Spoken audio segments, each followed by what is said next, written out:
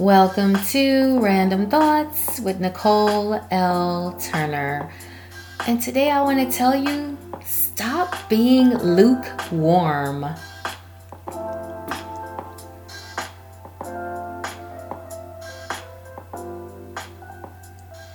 Welcome to Random Thoughts with Nicole L. Turner. And today I want to talk about being lukewarm. The other day I was reading one of my morning devotionals and it referenced Revelations 3:15 through 16 that says, I know your deeds, that you are neither cold nor hot. I wish you were either one or the other. So because you are lukewarm, neither hot nor cold, I am about to spit you out of my mouth. I was like, whoa, that's pretty deep.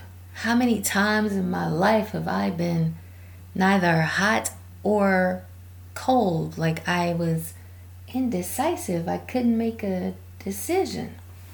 So Merriam-Webster Dictionary defines lukewarm as lacking conviction, being half-hearted.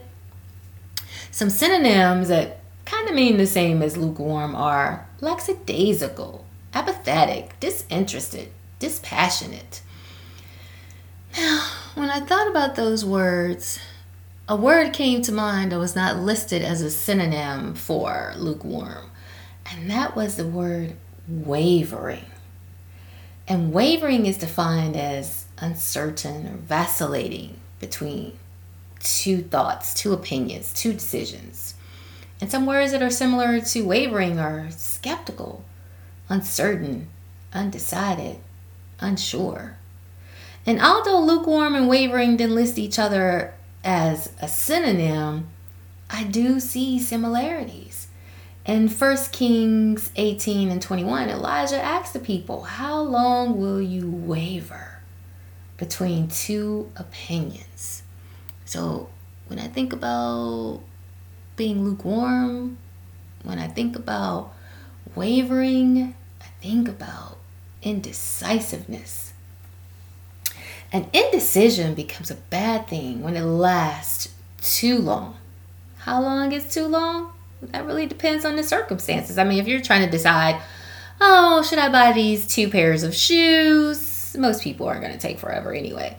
But if you're trying to decide, should I take this job or should I take that job? Or should I move to this city? Should I move to that city? Should I tell this person how I feel? Should I not tell them how I feel? You know, the length of time that being indecisive lasts, trying to determine what's too long, it depends really on the situation, on the circumstance. Will you miss an important opportunity if you wait? Could you lose something that you really want if you don't make a decision? So, is the decision getting harder to make the more you dwell on it?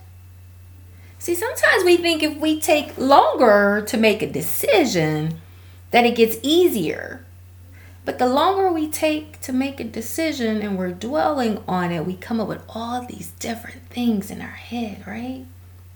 And sometimes indecision can sometimes become decision by default. You know, no answer is an answer.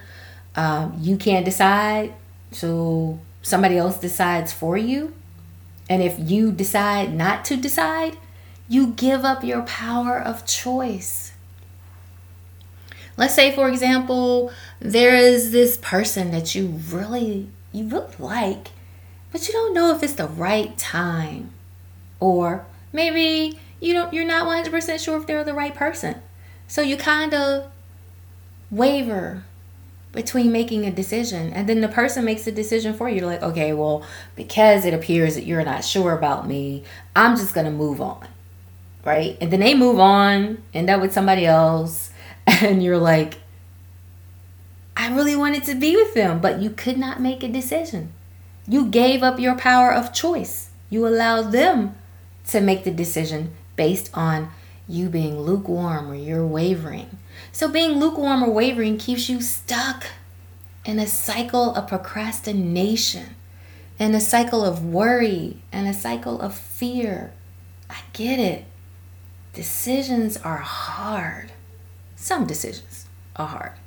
And choosing the right decision with absolute certainty can sometimes feel impossible. And researchers have found that the time spent deliberating on a decision actually exacerbates the difficulty in making that decisions. Some scientists at the University of Pittsburgh discovered what happens when anxiety rules with a heavy hand over decision making and persuades decisions that aren't the best ones. You're allowing your fear and your anxiety to choose for you.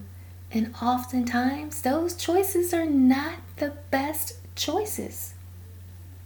So some research that was published in the Journal of Neuroscience explains how anxiety works to disengage the part of the brain that is essential for making good decisions. And that area is called the prefrontal cortex, PFC. And it's at the front of our brain. And it's the area that brings flexibility into decision making. The prefrontal cortex is the part of the brain that gets involved in weighing up consequences and planning and processing thoughts in a logical, rational way. It helps to take the emotional steam out of a decision by calming the part of the brain that runs on instinct, impulse, and raw emotion. So, the biggest reason why we're lukewarm and wavering in our decision making is what? Fear. Most of our stress, anxiety, indecisions, and doubts around making a decision is rooted in fear. We fear unknown outcomes. We fear negative outcomes that we may assume will happen in the future. No way to know. We're just making assumptions. And the truth is, you will never know if a decision is good or bad until you actually commit to a choice. There's a quote by Jim Camp that says, unnecessary fear of a bad decision is a major stumbling block to good decisions. Major.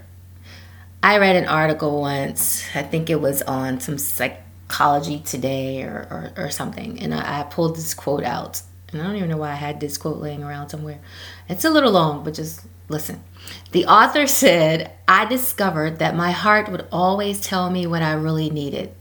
There was always one clear answer from the heart about what was right for me in any given situation.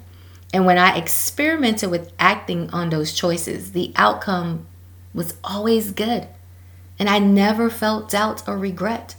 There was a consistent sense of acting in alignment with my true self, my true purpose, and my truth. The fundamental basis for this approach to making decisions is mindfulness. Being mindful means being able to sink down below the turbulent surface of thoughts, projections, fears, and perceptions that all clamor for my attention when I have a decision to make. It means having a still center from which I can then be aware of the quieter, more subtle signals in my body and my heart. And when you mindfully tune into your heart, you separate from your thoughts and emotional reactions. You discover that the heart has a very clear, although sometimes a very subtle way of saying yes or no. So, oftentimes I'm a little confused because somewhere along the way I thought it was better to make a decision from the mind versus the heart, from thinking versus emotions. And it appears that the main reason why we are lukewarm and we waver is because we're too much in our head, which is where the anxiety lies, which is where the stress lies. I had it all wrong all this time. So some of you are probably like me. You waver because you're trying too hard not to make a mistake. Or you need to feel like you're in control. Or you're trying to avoid uncertainty. Like, if I do this, how will it turn out? But the truth is, it's important that you learn to just trust yourself. Tune into your emotions. Analyze less. Feel more. And more importantly, let go of the fear. So these are my random thoughts. And I want to thank you for tuning in to Random Thoughts with Nicole L. Turner.